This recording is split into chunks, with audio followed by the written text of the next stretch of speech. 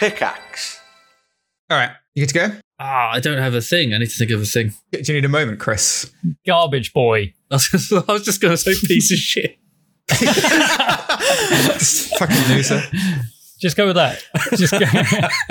Just human trash. Just go with that. I feel like you've had that one. You had garbage bag last week, or trash bag. Yeah, I'll try and put a spin on it. All right, hello everyone. Welcome back to Pitch Please, the podcast where people who play games pitch ideas to people who make them. We've got an extra special pitch this week for you, but I'll get into that in a minute. Tom, how are you doing? Oh, I'm doing really well, Alex. I'm doing great. How are you? I never ask. There was a helicopter outside my house for like an hour about 1 o'clock in the morning last night. There was a huge accident and it's driven me. So that's why I'm drinking coffee right now. That's my story. I'm done. Wow. What a story. Is that the pitch? Helicopter, the game. Wouldn't play. Hi, I'm Brunch Club developer and inspiration for the Pokemon Trubbish, Chris Yules. Oh, nice. Very nice. Hopefully Alex keeps in the bit before the intro where we were talking about how you're going to put a spin on it. You're going to have to now. James, you're also here. Hello, I'm James, one of the 2 devs who made Drink More Glurp. Yeah. Birth. You sound less enthusiastic about that with every week that passes. We'll see. Maybe next week it'll be like, welcome. Hey guys, it's great. Yeah. How does it? Welcome to the club. Like, we do have actual developers, maybe not many, but they listen to this podcast, and probably lots of people who haven't released something or who are just making something, playing around. What does it feel like, James, to having recently released a game? Where's your head? Yeah, I mean, I was expecting this like euphoric, like it's done, but really didn't happen. It was really strange. Also, the lockdown didn't help. You know, I wanted to do a big bash and like, you know, get everybody together, have a few drinks and celebrate, but we couldn't really do that. So it was kind of like I just watched Bree stream the game for like 8 hours or something stupid. So I was like, cool. I mean, you're in lockdown. You can bash if you want. There's no one around to watch. That's my next game. But I guess, do you think it's part of that, like, what is it that it's probably misattributed, but like the George Lucas thing of like a film is never finished. It's just that's right. Like, you just give up on it and then release it. Like, he just well, I wouldn't say we gave up on it. Paraphrasing. He didn't say that exactly. Well, they did patch cats. Really? Oh, of course, the butthole thing. Yeah. No.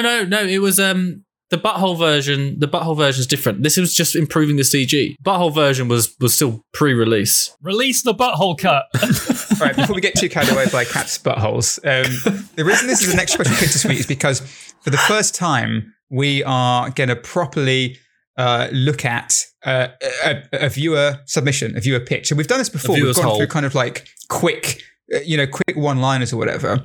But this is the first. I got to be honest, like, this is the first time we've actually had someone submit a proper big pitch to us. It's a big pitch. It's 4 pages. It's a big one. So, and listen, I printed it out.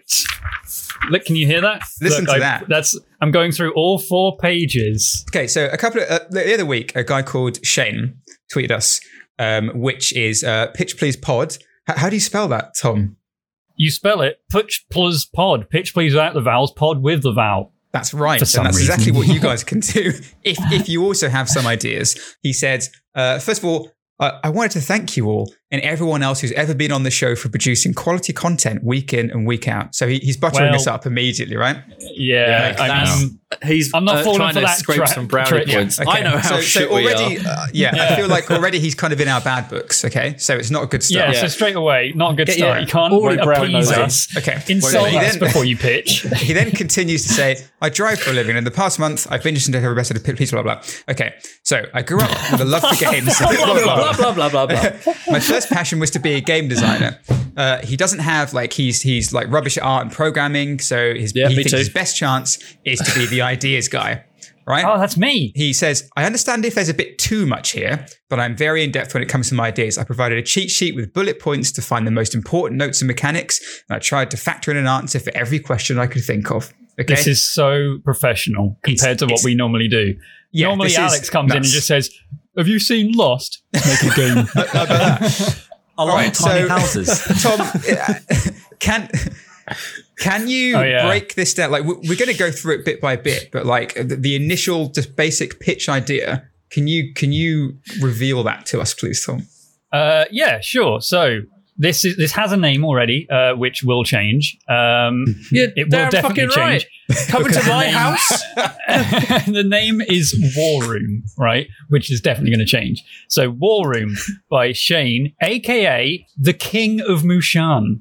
Yeah, he does got have a Twitter royalty. account, but it's a load of numbers and stuff. I'll link it, but I'm not going to say it out. I mean, I googled where Mushan was, and I don't want to diminish his royalty at all, but it's like you can walk across it in like 30 minutes. It's in Albania. So thanks, King of Mushan, for your pitch. Anyway, so the initial pitch. Imagine Total War, specifically the combat elements of Total War, commanding large forces by unit type and using military strategy to outwit your opponents. Now, this game is essentially that, but instead of being an omnipresent floating camera that can command troops on the fly, you're playing the game from the perspective of a general, planning tactics and strategy from the safety of his war room. The game is turn-based, and you have a bird's-eye view of the battlefield with each group of soldiers represented by a figurine or token. Basically, you give each group of soldiers their orders, and as if you're communicating with a faraway battle, you wait until next turn to see how your enemy moves. But look out, because your troops may not always do what you tell them. So, initial Time thoughts? Commanders. It's Time Commanders, the video game. No, Time Commanders, they did that in Total War, didn't they? Yeah, but they still they had did. everyone around the battle table, and then they fed the things back to the people in. Basically, there was a group of people who didn't know how to play video games, and they told the people who understand how to play Total War where to move people How to and input where. things on the Because the was a TV show. Yogscast did a Warhammer version against Hat they did. Films. Yeah, Yeah. did. And this was a show, right? It was just This is a TV one it was, commander. It's a British TV show, yeah? Richard Hammond presented it originally. Yeah. No, not originally. And Greg Wallace did a reboot. All right. Did, yeah. You know, That's a Greg good Wallace point. from MasterChef. Okay, so hang Yeah. on. Like in one, can you quickly explain how does Time Commanders work? What is that TV show? It's just people standing around a table. Okay, so is it like this basically? yeah, so it used to Time Commanders. Is anybody can describe it? Is a bunch of history nerds were like, I read about the Battle of Troy. I can do that. I can make sure he doesn't lose because I know the mistakes he made. That's my historian voice. Yeah. Nice. Very good. It's very good, very accurate. So they come in and they have a really stupid team name. It's normally like, you know, the Dudaseers or something like that because they're all men. Dudaseers. They're trying to be like Bodicea. Was that a real one, or did you just make You that know up? what? I think it is real. Okay. And then they stand around the table and they push the little blocks around. Joe with the long sticks that have the little flat bit on. They push them around That's like that. my And then dream. they relay it back to like some people playing on Total War on computers. And then they're like, oh, we're being flanked from the east by the cavalry. And they're like, oh, no. Yeah. Send a flanking unit south. And they're It like, was basically- let's send a flanking unit south. So Yeah, there's basically two people playing on an actual like battle map, giving commands to people playing it in the game, and, and just that's seeing exactly how. what this is. But like Time Commanders was taking from the idea of a war room, right? Which is what this is doing as well. So what do you think of that initial pitch beyond Time Commanders? It's basically Time Commanders the game. I mean, I like Total War anyway. And there's a really good VR game called something. I will find out now. But it was the same principle where you put your troops where you want to put them. But it's one of the one thing I have about Total War is that I've always wanted it to be like, if I click on a unit, I want it to then turn into like chivalry, where I become the unit and I can have like fights within that war. I always think that would be really good. Right. Oh, okay, yeah. And the VR version of that is that you can click on a unit and you become them and you start shooting, so you can become a sniper. And All right. So there are elements like all that those in other units. kind of like, what's that Warhammer game where you maybe it's a bunch of Warhammer games, but where you can like automate the battles, or you can just go in and That's manually Total War. fight them. yeah, Like is that Total Warhammer. basically all the yeah? And so like there are games like that, but I think the way Shane is pitching this is that it is very much not that. It's term based. It's not. Because It you are sounds like. completely distanced Turned. from what is happening, right? You can't see the war going on. You're just getting information in the result, like in the way of things moving about on the board. Yeah. Yeah, I like that, and there's a strategy to that which is good. But then I think at the same, so Into the Breach is a different way of going about turn-based sort of strategy games, because every move you know what the enemy's going to do. Yeah. So you can plan for stuff, and like you plan ahead. And this is almost the opposite. You don't even know if your troops are going to do that. Will that become frustrating? Like because it's turn-based, reaction isn't really a thing you can do quickly.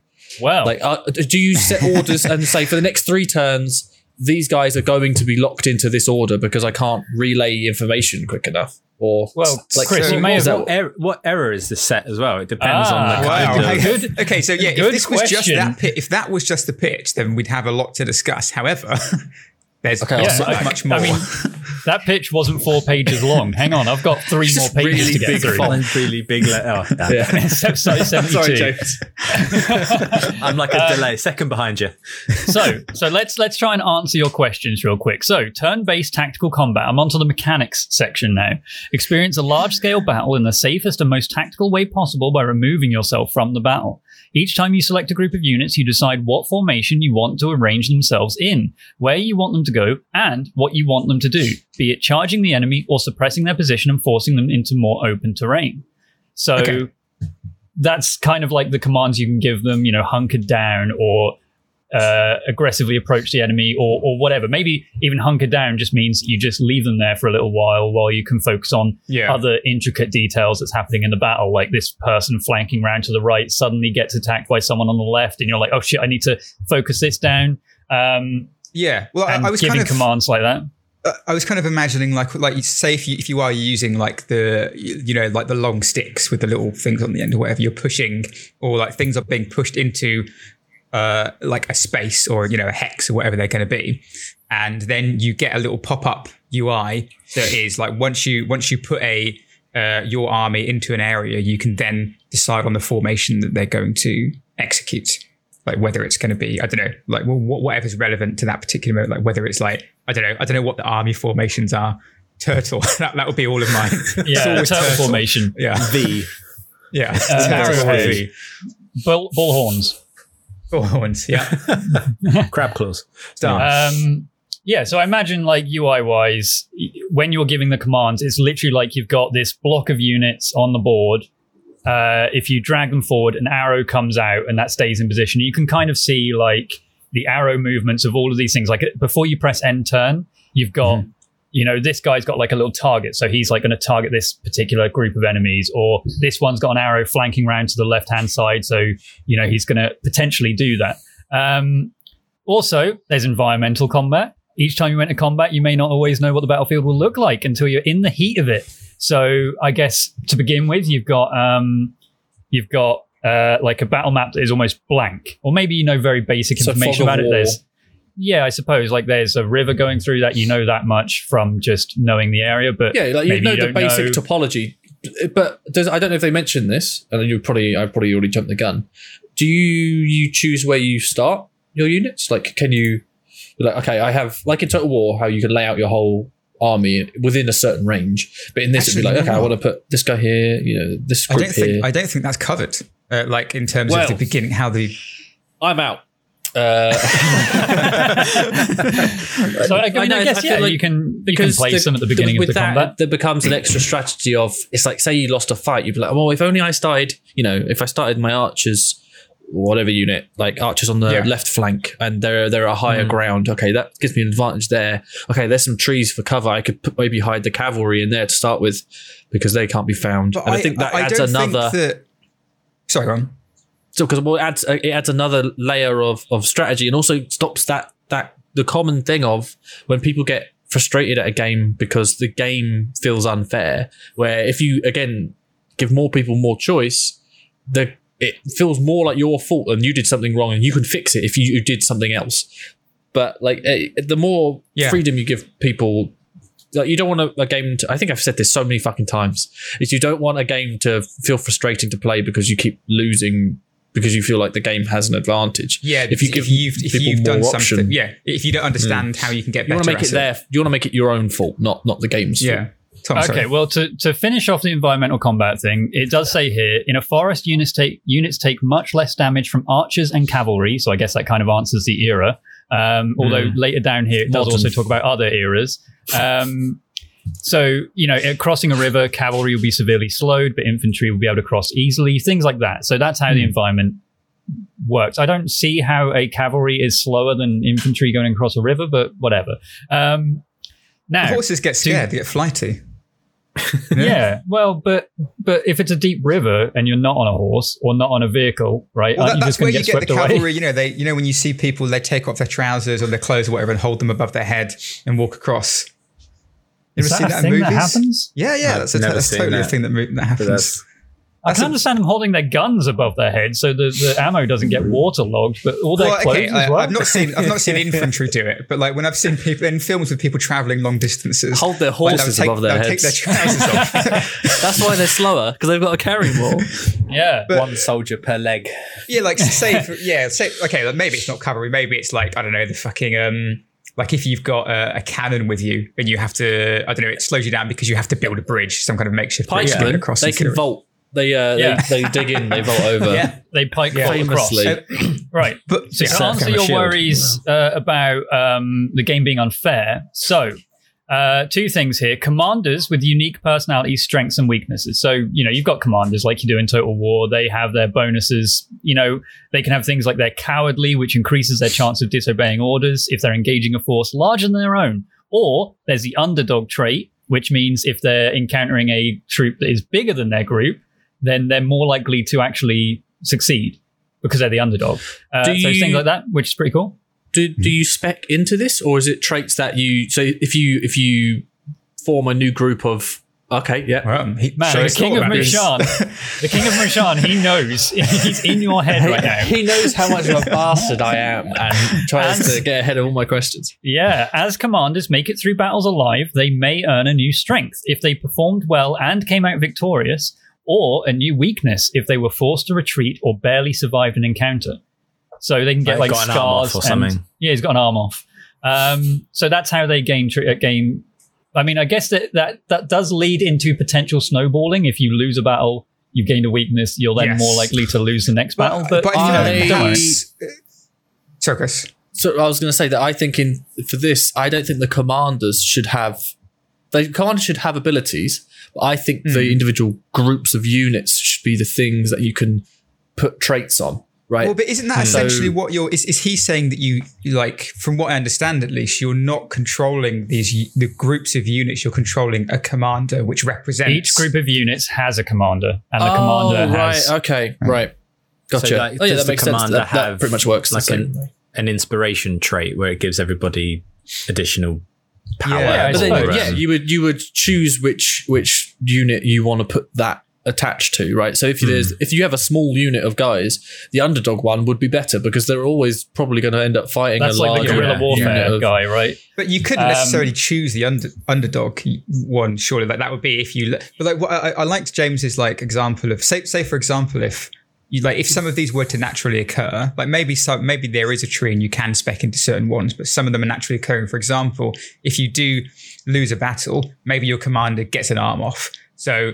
He but then that also gives him the fearless attribute or something, which bolsters it makes him scarier to people, more intimidating. Like it bolsters the strength of his the faith of his crew or whatever. But it also means there's more chance of him dying in the next battle because he can't defend himself. Yeah, he's got less HP or whatever. He can't attack as well. I mean, I guess it becomes a bit more like Hail Mary, where he's like, "I've got nothing to lose. Let's just go for it." So he just goes nuts. Yeah. Okay. He's like, he loses an arm. He's like, well, that's my max HP gone down.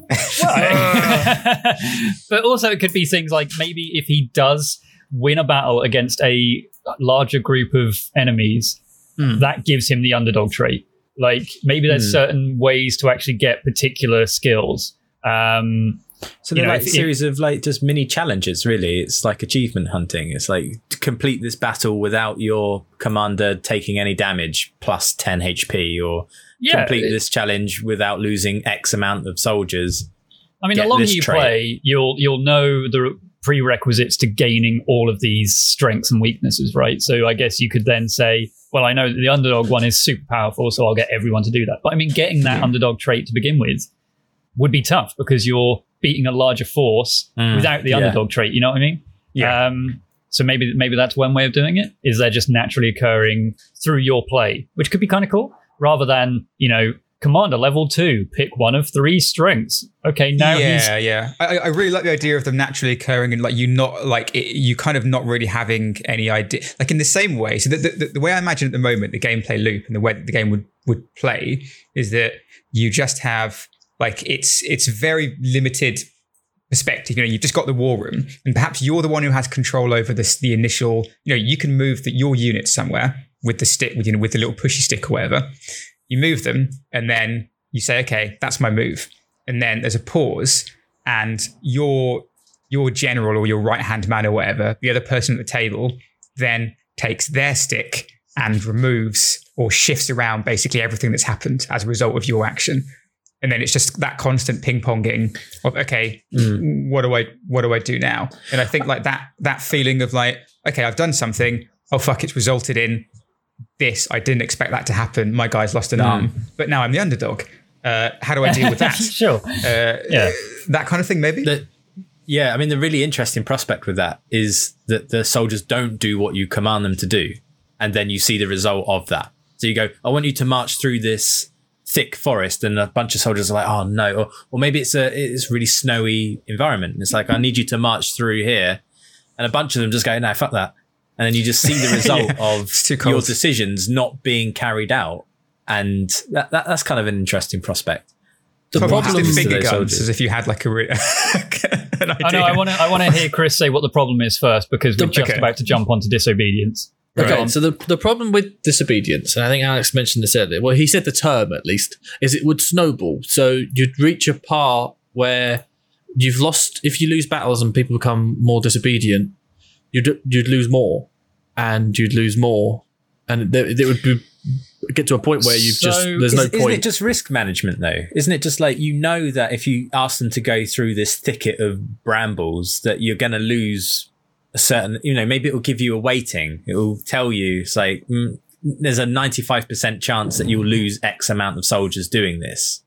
Rather than being maybe it's not really disobedience. Maybe it's just a weighting of what you expect to happen. A risk factor. So there is, so far this game is very Total War. I think we're about to get onto the things that separate it a bit more. However, Total War, at least Warhammer does, I'm not sure about the other ones, they have each troop that you send in has I can't remember what the stat is actually called, but as it diminishes and gets down to 0, they then just flee the battle. Yeah. But normally when your captain dies or your general dies, or if your army has just been completely wiped out, all of the remaining people, they just leave. So Total War is a game that has that sort of snowbally effect, where if you wipe out troop after troop after troop, and then all of the rest of them that could potentially defend just start running, then the battle's lost. So that snowball does sort of happen in Total War games, but it also makes sense thematically. Anyway, so disobedience.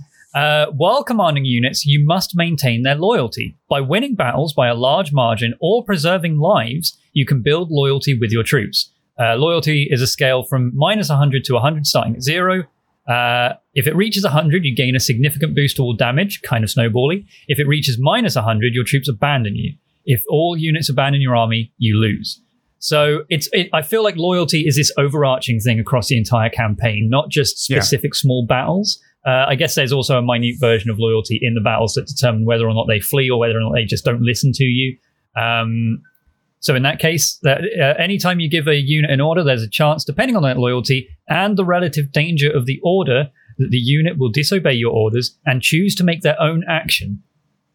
This chance is also affected by the strengths and weaknesses of the commander in charge of each unit. So that's the thing. I don't think it's a case of they don't do your order and instead they flee. It's they don't necessarily do your order, but also do something of their own. So you get a report the next time, I told them to flank left, and they're like, I didn't do that. There's cavalry coming from this way. We instead hunkered down, or we instead targeted the enemies or target the cavalry. This was the better idea. We've decided that this is the better course of action because we don't trust some kind your of judgment. small mutiny.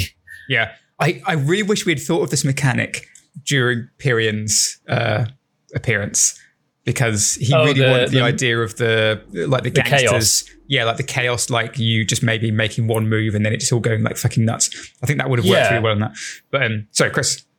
So one thing I am struggling to picture in my head is how you present this to people, right? Because you can't see this. You can just see this on a table. It's just a board. Yeah. A board. How do you present, I didn't want to do that thing because there's cavalry coming from over there. Like, because it's just going to be walls of text. Like, I can't think of a good way of presenting that as an action. Like, if you could see that, if you were playing Total War and you were seeing all the troops and it was the same principle, you could say, oh, these guys have moved that way because of that, and you don't need an explanation for that. But if you tell someone to do something and they don't do it, you get that they didn't do it, but you can't understand why, the reasoning. You don't really get that because it's so I've got a way of doing that. It's not in this pitch, so we're now off sheet. Okay, so I think the way it could work is when you've got that end of screen, like just before you press the end turn button, you've got all these commands that you can see: the arrows, the targeting symbols, the hunker down icons, all of these different things. It's all communicated in these icons. When you press end turn, it basically zooms in on one unit. They do their thing. Maybe you just see them slowly coast up the side of the map when they do their movement. You're like, great, they did that. Then you see the other guy, they fire a couple of times at the target. Perfect, they've done their action. But then when this guy starts moving up, like maybe the arrow literally just breaks, like the icon breaks in half, and it's like there's a big sound effect, like a nice, and then they stop, turn, and then start shooting at someone else, and you're like, okay, I can immediately see they've broken the order that I've given them. The targeting icon, that snaps in half, and they then do something else, like they start backing up. So you just basically look at every order individually and see how they enact it in really quick, snappy way. Chris? Go. Hello. Are you... I don't know why I said that. Are you locked to in a grid? Are we free roam? Like, do they have move like in D&D? You can move. I feel like it has to be like it has to be. Does a cavalry unit have a better like distance? But then also, if they're attacking, like a cavalry is good against. What are cavalry good against? Just regular infantry. Regular dudes. So but as a cavalry unit, do I have to move through them and I attack them on the way through, if that makes sense? Or do I just, click him, click there, click onto the unit, click attack? Like, how does that work? Because they obviously become a lot less, what's the word I'm searching for? Better. A lot less better when they stop moving, right? When they're a stationary target. So cavalry is all about, moving. A cavalry, when they charge a group of infantry, say 4 rows of infantry, they're not going to go through the entire thing regardless. It happens in Total War games. Like they charge the front line, destroy that front line, maybe half the unit count. But then unless they turn around and try again, they're locked in position anyway. So, I mean, I guess if it's a small group of infantry or whatever and you just charge right through them, great. I guess you could give them movement. Is anything movement they go free through form? Or is movement I think it should grid-based? be. I think once it's grid-based or hex-based or whatever, I think I don't know. I think you allow a lot more formation when it's not locked to a grid. I think I'd prefer free. Are you thinking more like an area of effect? So you see, the area like a radar almost around your cavalry or around your units, and you go, okay, well, as soon as I'm detected or the area of effect overlaps the other infantry, that's when they engage. So but you're almost kind of playing a bit like golf in a way. You're trying to hit an area, trying to like shoot, go this way, cavalry, and hope that you overlap with the infantry. I think what is if you click the archers, for example, you're like, right, they're archers, they should have an effective range of this. So if I place them here, they should be able to hit them. And then you move them into position, and then the archers feed back and they're like, there's a forest in the way, we can't hit them. And you're like, oh fuck, okay, I didn't see the forest there. But how do you feed that back? Surely there's a forest because you've seen the topology. But I mean, forests don't appear. Like that's what I'm saying is the current thing I'm struggling with is that the feedback loop of your decisions, and because I can send a cavalry over there. I can send a cavalry over there, but then I don't know what the enemy is going to do. When our end of turn happens, I can send my cavalry one way, and the enemy can go in the other fucking direction, and then obviously I have to catch up with them, which is fine. But how do you feed information back to the commander? Because it's going to be a lot of text, is what I'm imagining at the moment. It's like you are just getting relayed messages. Like, why can't you just, in terms of like you've moved cavalry in one direction, and then you see the result of the enemy's actions in the next move on the board. What else are you expecting to see? Well, what I'm saying is when Tom says, "Oh, we can't shoot. There's a forest in the way." Well, like, surely you knew that because you can see the topology. So in terms of, because it's not like scale 1 to what, like it's not as though if you have the cavalry or your units in the tile. Let's say that there are tiles for the moment, just for the sake of easiness, and like in the adjacent tile, that doesn't mean you're like next door, you're like 20 meters away from it. You still have to go onto the tile to reveal what it is, unless you have a scout in advance who can go and tell you what the topology is.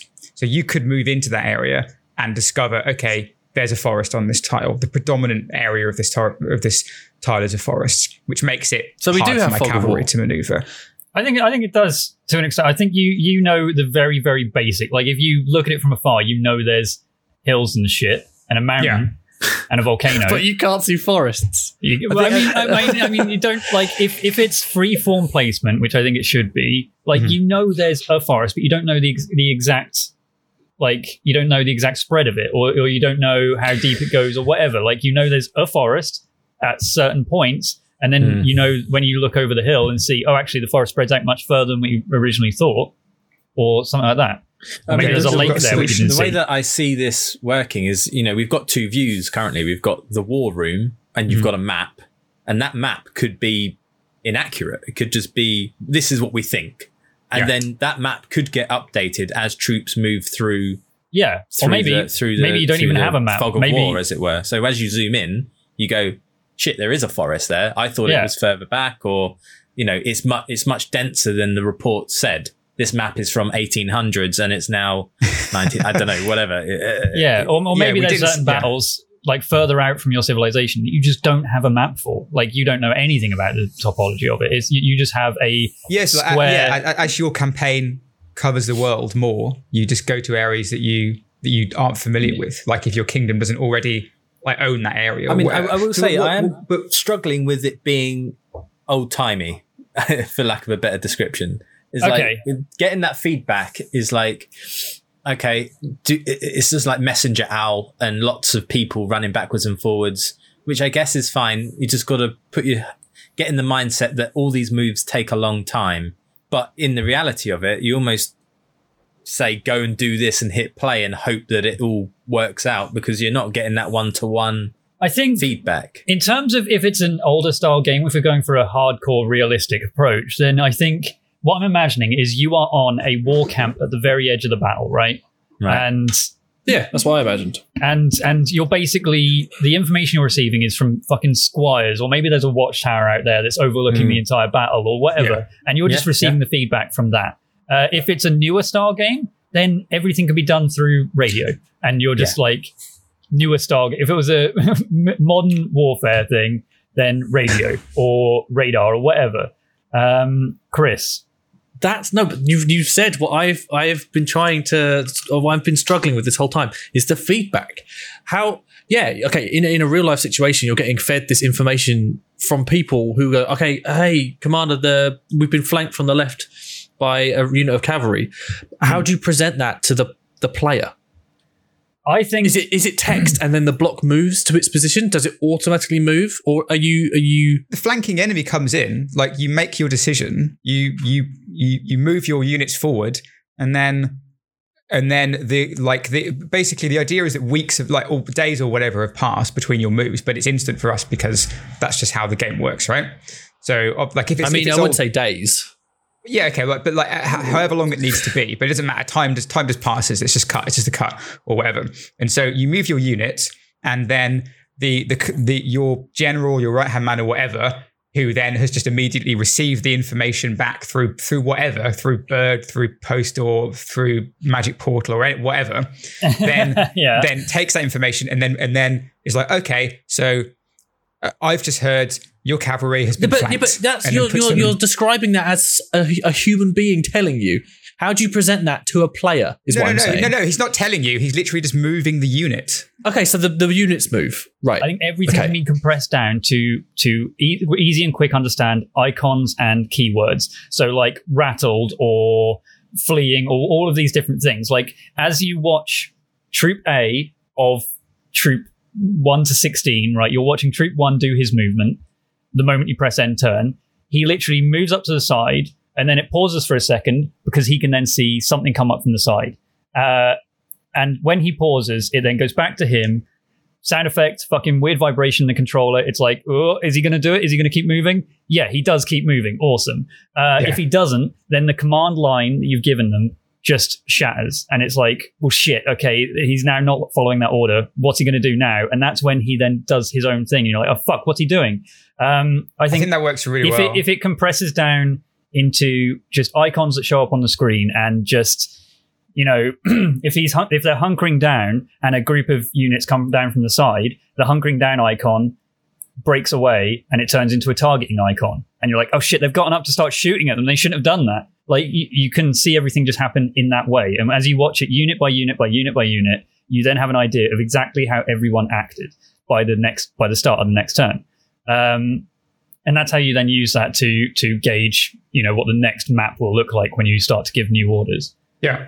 I like the prospect that you can actually make those little, wooden figurines on a map in a war room look really kind of engaging because you might have the zoom in, you might have a cinematic that explains some stuff, but just seeing someone pushing those counters along and then suddenly going, nope, knocks a bunch off the table. You're like, shit. I think that's the emotive prospect that I like about okay, it. I've put my cavalry here. What's going to happen? Oh, fuck. They've just been removed. They've just fallen over. They're dead. Now what am I going to do? How am I going to respond to that? And like Tom, what you were saying about like having the arrows shatter, like the command line being broken, like the feedback on the controller or whatever, for example, while you're trying to figure out like, oh, fuck, what's going to happen? Are they actually going to do it?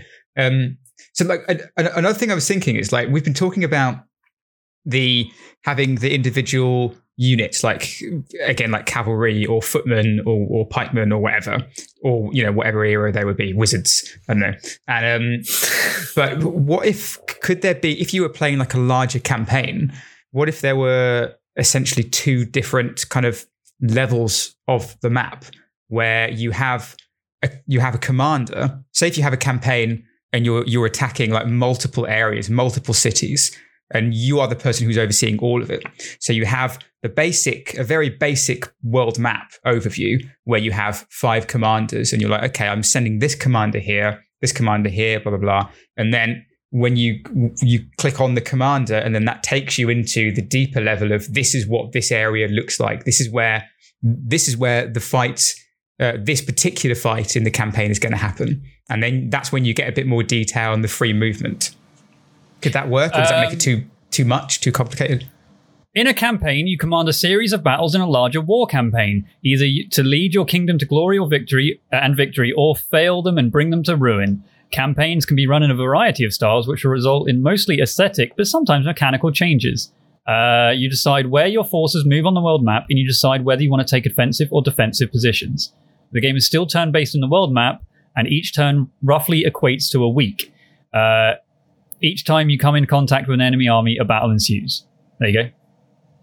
Okay. So yeah. So is this what he's basically imagining this, right? Is that you have these two, well, maybe not 2 levels, but like you are essentially like fighting multiple battles at once, right? Yeah. I mean, yeah, you've got commanders that are leading troops, but in the world map, you're the general commanding the commanders.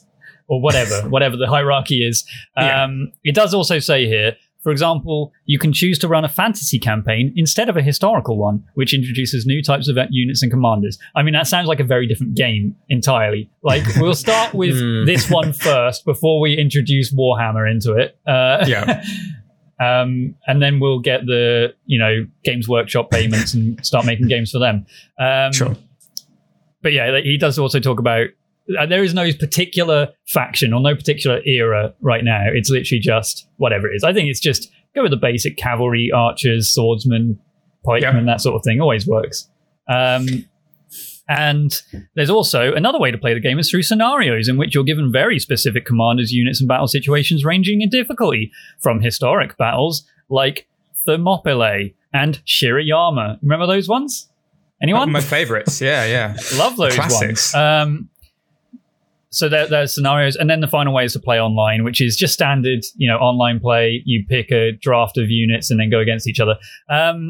Now, before we go forward, intelligence reports and enemy espionage. During a battle, you as the general may receive reports from your spies and scouts indicating possible enemy actions and allowing you to outwit your opponents, or giving you information on an enemy commander's strengths and weaknesses, allowing you to tailor your attack to their weakest attributes. However, the enemy knows you're trying to spy on them and may attempt to feed you false information. Each report comes with a chance of accuracy, and it's up to you to decide which risks you're willing to take. I think that's an important one. Okay. Is that the information you receive, from the enemy side, it's very difficult of saying, I know this goes even deeper into Chris's, how the fuck do you communicate this? But a group of archers or whatever. Like, I think the idea with, how you were saying with the command arrows of this is where I'm expecting this unit to go now. And you just have the exact same for the enemy side. So you see their intention, an arrow from your information. This is the intention. This is where you think they're intending to go. This is what you think they're intending to do. And maybe that could even be maybe it doesn't have to be a percentage. Maybe it could just be like a color between some kind of gradient between green and red, depending on how trustworthy the information is. Don't use color. Use numbers. I'm just saying this as an accessibility thing. Color is really bad. Because if you rely on one type of thing, it's okay. Like a percentage, maybe then, or basically some way. How would people know what do percentages it? Are? Yeah. Well, people know what percentages are. You go to XCOM, you 95% chance to hit. You're gonna miss because it's 5% to miss, and that's just the way XCOM works. But you understand that the chances of that happening are fixed. So say that if you have the arrow and then on the tip of the arrow, whatever, there's a percentage chance. So if you hover or if you mouse over the arrow, it's 50% chance. And that's when so then as soon as you finish your move and you end your turn, then you maybe it can go through each command line on your side of things and the enemy actions just one by one. And you see the result of what you think is going to happen versus what actually happens. I think, you see the enemy unit move, and then if it encounters, I guess you can see it move, and if no one is able to corroborate that information, if you then move a unit up to it and it turns to mist, and you're like, fuck, he's not there. He's meant to be there. Why is he not there? But I guess you could also say, if you aren't able to identify that it's not true or whatever, maybe there's not units in the area, maybe it's not outside of the fog of war or whatever, then it just happens. You're like, okay, archers, they are there now. So I think that's where it's a game of UI. I think it's more UI than it is anything else, because it's just bringing stuff down to very, very quick, easy to understand things that just happen in a second, but you are able to easily identify exactly what happened, and that's how it's communicated. We can't go through every single possibility now and come up with an entire list of things, but I don't think it needs a dude like a commander with 4,000 voice lines saying, "Commander, the archers, they're not there. Fuck." Yeah, it just needs to be as simple as possible. It's literally the pieces a bit. You're moving the pieces, and then you end your turn, and then other pieces get moved based on what you've done. Yeah, or what you believe to be happening, and more often than not, it doesn't happen that way. But maybe they decide to do their own thing and it's actually better. Maybe you gave them a dud command and you're like, oh, actually, shit, you're right. You should have shot at these guys. But perhaps then that would affect your loyalty even more. If they decide to do something that is, if they go against your order, but then they're better for it, then does that mean their loyalty decreases even more? How would that even work? Or maybe they break their order and it goes really bad for them, and then you can just brand them as cowards and have everyone chase them down. Can you give them an order to be like, do what you want? Sure. Do what you want. Sure. Why not? I feel like you have to as like the king or the person giving you have to be like, you have to give them something. Oh, you are not the king. This is important. Of course, you're not the king. Because in campaign mode, requesting troops and resources. While in a campaign setting, there's more to the game than each individual battle. In between battles, at any point in time, you make a request to the crown for more troops. When making this request, you can ask for any number of any units you see fit from a pool of total kingdom units, so just as much as you want. But ultimately, the crown decides how many you get. And the same rules apply for resources, which is what you use to feed your units in between battles. Chris? So it's like Yes Your Grace meets Civ meets Total War meets Time Commanders. I like the Yes Your Grace comparison. That's because really, I feel like, well, but then you're not the one doing it. It's like automated. But then how does that? Like, I think the king idea should have objectives themselves. They're like, we need to, claim this much land, or we need to go after these guys specifically. If you run into these guys. Make sure we fuck them up. Yeah, because I think completing specific requests will like increase your loyalty, right? Yeah. Or maybe it also says holding defensive positions that are under attack gives you more loyalty. Losing key areas that you're in command of, that loses your loyalty. But I really like the idea of you're in like really rough area, like there's armies to the north or armies to the east, and you're like, fuck, we need the units to come in. He better like say yes to this requisition of units. And then he turns around and says, we can only provide 4 archers. And you're like, yeah, what am I meant to do with that? What if he just like if he totally fucks you over, like if the moment where like his loyalty snaps, his loyalty view breaks, and you think like you're on, I don't know, it's like Helm's Deep and you need the elves to arrive, basically. It's the equivalent of that. And then you get you request a whole army to defend and he just doesn't send anything. In the middle of a battle, you're like, the cavalry, the 400 cavalry was meant to be here. Where the hell is it? Yeah. And like halfway through the battle, look to the east. The first light of the 5th day. You get those moments. They all coming over the hill, and you're like, they've arrived. They've finally arrived, as promised by the king. The way, before we get too far off it, the way Yes Your Grace worked, which I think was a really good comparison, Chris, is that you basically play as a king. Thank you. Just sitting on your throne in your throne room, and it's a lot more of a personal story. But essentially, all your job is you hold court, and people come up to you and say, "Oh, dear king, like the village we're in, all the chickens died. We can't feed ourselves. We need some grain." And you're like, "Okay, have 20% of my grain." And then someone else comes in and says, "Oh, but like our cows died. We can't feed ourselves. We need some grain. Or no, we need some money to buy grain." And you're like, "Okay, have some money." And then by the end of the very week, single focused game. But by the end of the week, you have to manage how many like resources you're giving out in terms of like food, gold, but also trying to accrue power, like strength, in terms of army number. And you're constantly using that and constantly managing it, but also it's constantly draining. Even at a very base level, even if you do nothing, at the end of every week, you have just used some of that just by all your subjects being alive and draining your resources. And so I feel like that should have an effect. The same should apply to like loyalty in this. Your loyalty should always be constantly draining, because it would be so OP if you could lock in 100 loyalty all the time and then suddenly everyone has like a 10% damage bonus or whatever. It needs to be really hard to get to those. Or maybe there are certain levels of like, if you reach 70% loyalty, you get this effect. And if you reach 80%, you get this effect. Or I don't know, somewhere that you wear that. I mean, if you stay out of battle after battle, then your people are going to get restless and miserable, because like there's other armies doing their shit and you're just standing in a defensive position like 4 miles behind the border, and you're like, well, we're not doing anything. Yeah, but also you can't afford to wait, because they're draining they're eating all the fucking food, and you can't get food from anywhere unless you request some more from the king or whatever. So you have to press on, even though there's a good chance you might lose this battle. If you stay where you are, you might starve as well. I think ultimately what I really like about this is Total War is a very, very good game. Very good game. However, you have it almost gives you too much power and too much control over your armies, because all you need to recruit 40 archers is 400 gold. And it's just like, yep, they've joined your army and they are loyal to you and they're obedient and they are going to stay with you for the rest of the damn game as long as they can stay alive. Yeah, that's the point of Total War, though. Total War isn't that game. Total War is a battle sim game, right? So I know, but what I mean that is, mechanic is just a formality of, sure, the more gold I get, the more troops I can buy, which makes sense. But they don't go into the in depth, because that's not what that game is. Yeah, I know. I just mean, like, it's still... that's what I mean. It's a very good game. However, I would like it if it had that. I know the Skaven faction in Warhammer, Total War Warhammer,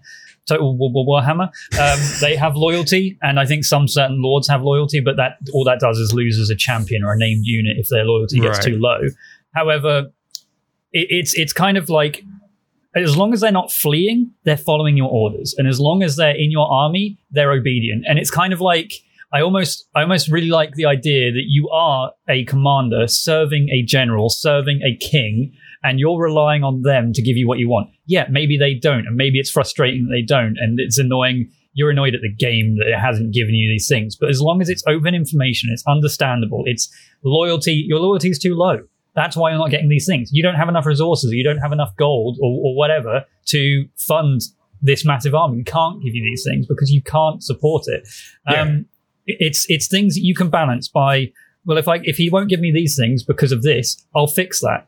And then he will give me these things. If he wants me to get into bigger battles, I'll do that. And maybe I'll lose everyone and my loyalty will tank or whatever. And it all makes sense. I think that's what's kind of cool about it is, yeah, your units might disobey you.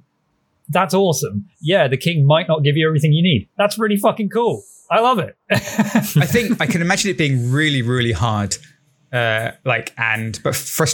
Frustrating in a kind of, but in a good way. Like I feel like if it's done right, then as long as it, like you say, Tom, as long as it feels like every mistake you're making or every time you're fucking up, it's because you know, okay, I just should have done this. I should have done this, and then I would have been fine. Or if I did this, it would have been different.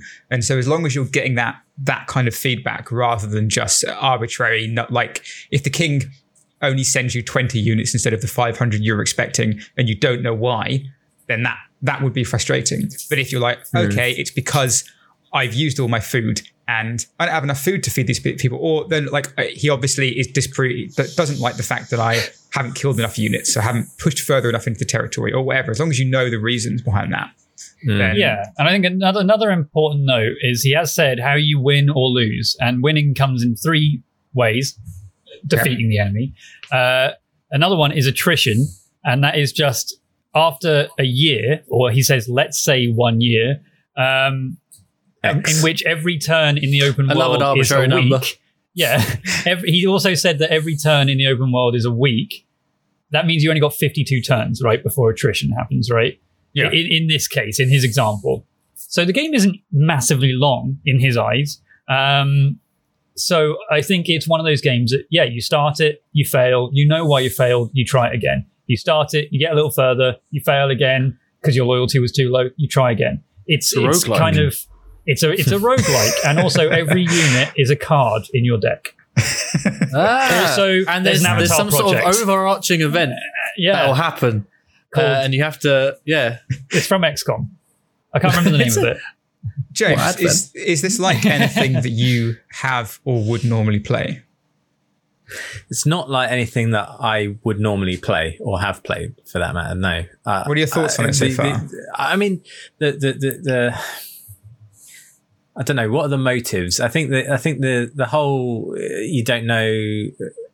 Are they historical battles? I don't think they would be historical battles. I don't think the scenarios can be. I don't think they could be. Otherwise, as Chris alluded to earlier with the history nerds, it's like, well, I know that the archers all came in from this angle, and then if I put my troops here, so and if it's a replayable, if you only got 52 turns, you keep playing, you're going to have the opponent do different things. Yeah. Or you might have to have the topology change, or you might, it really is a roguelike. You've got to have those ever-changing situations as well, affecting battles.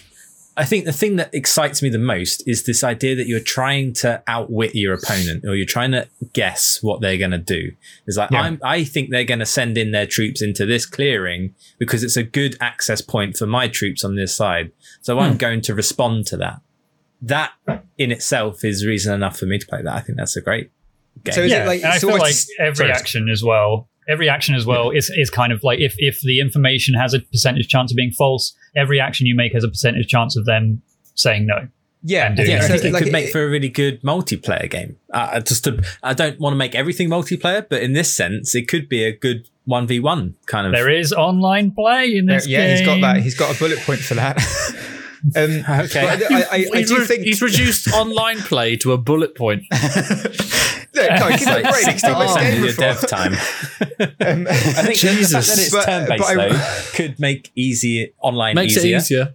Asynchronous makes it a little bit easier. Yeah. But I think I think James, what you just did in like being able to break down the whole game into a series of micro decisions that you're making, like it's almost like these tiny, like it's like.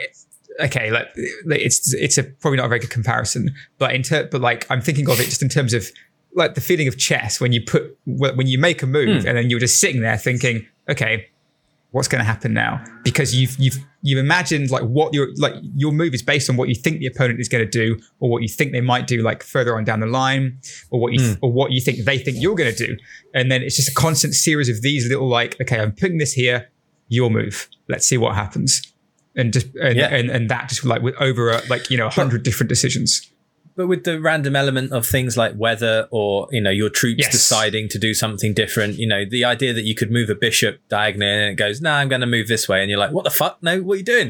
Who do you think you are? The queen? Shut up. Get back in place. Rogue chess. That's what we should make. I do like the idea. It's always difficult to try and outfox an AI because everyone will just assume, well, the AI knows I'm lying. But if they can give you false information, you can give them false information. Got to remember, it's harder to make stupid AI. Yeah. Because in that's the online difficult. play, I think that's a really fun thing to do where you're like, I've got, hey, your spies are reporting that you've got some archers coming over the hill. I'm going to defend against those. And you're like, oh, yeah, those archers, huh? Yeah, okay. But I think actually, also that does make multiplayer like one-on-one super exciting as well. That would be so much fun to just play against one person like on voice comms or whatever. Like if you're just chatting on Discord while you're playing, just the idea of just trying to fuck the other person over or trying to make them just like trying to troll them or trying to make them think that you're about to do something when you're not. Just like those constant games you can play. I almost feel like it would be more fun like multiplayer than it was against the AI. Yeah. And the idea maybe you can send them a raven as well. So you're having a voice chat and then you go, I've just sent you a raven. And you're like, all right, I'll check Fuck it out. you. And it's just wrecked.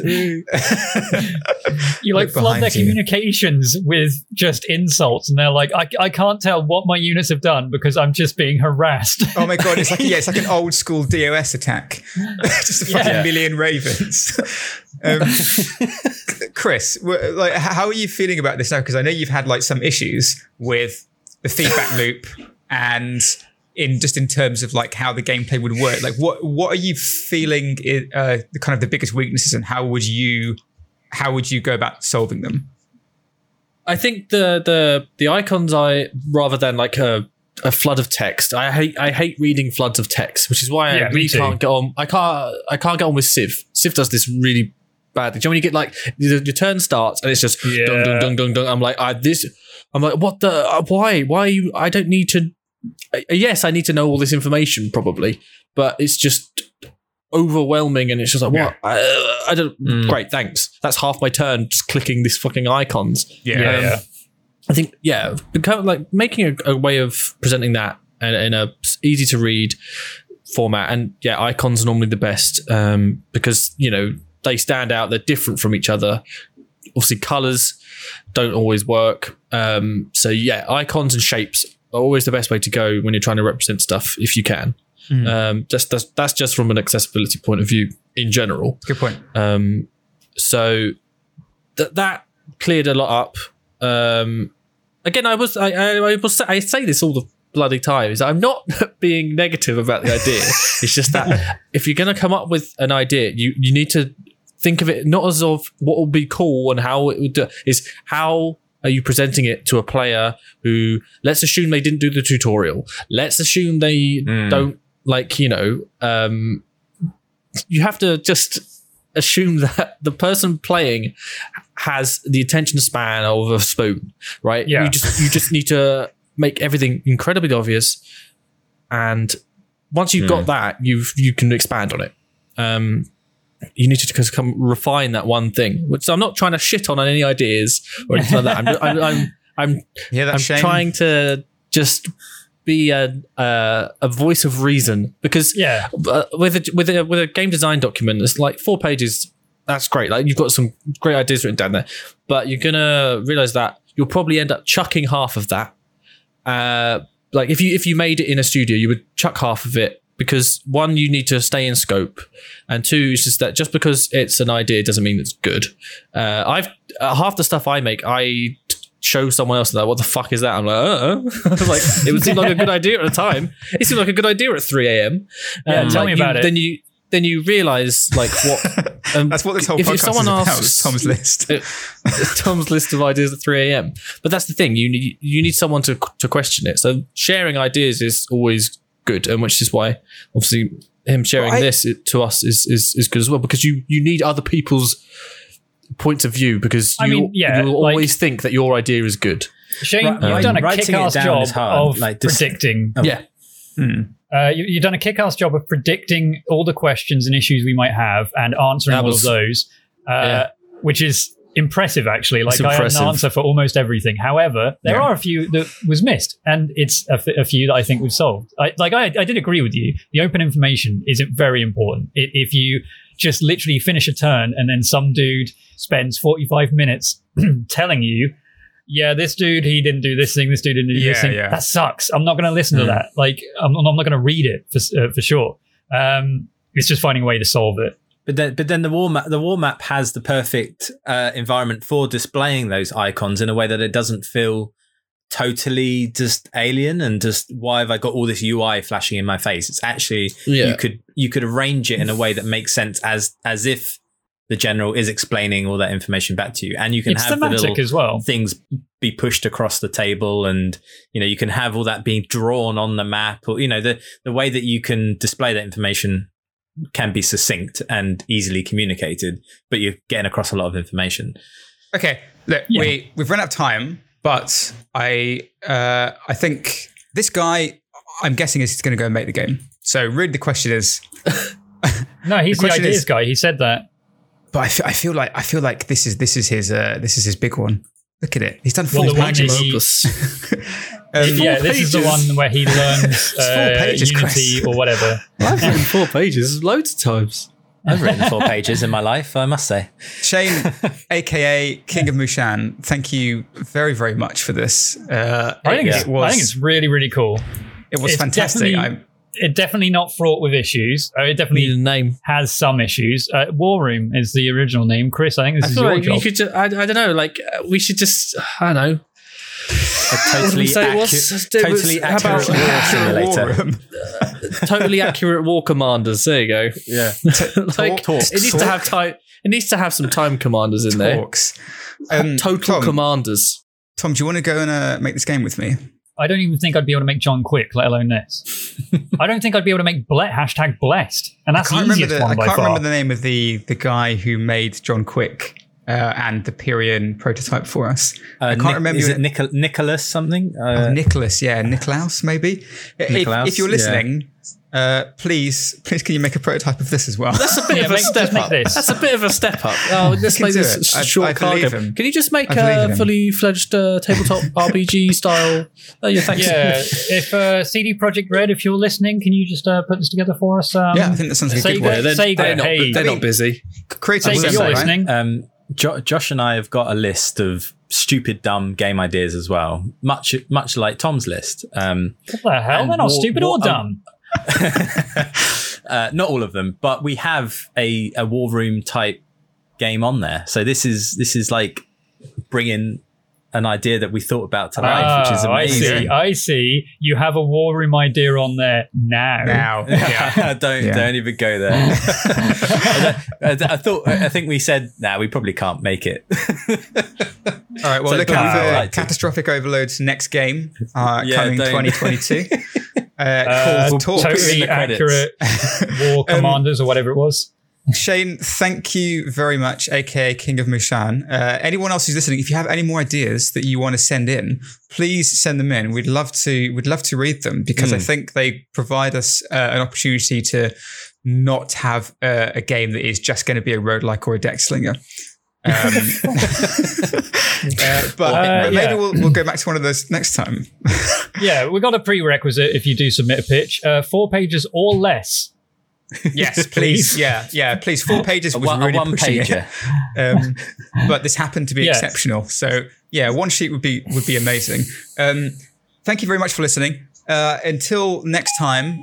Oh my God, the bell's just gone. I've got a parcel. Perfect timing. That's Wow. See you guys later. That ends the podcast. Bye. Bell. Podcast Bye. alarm. Goodbye. It's Alex's delivery of sex toys. Finally.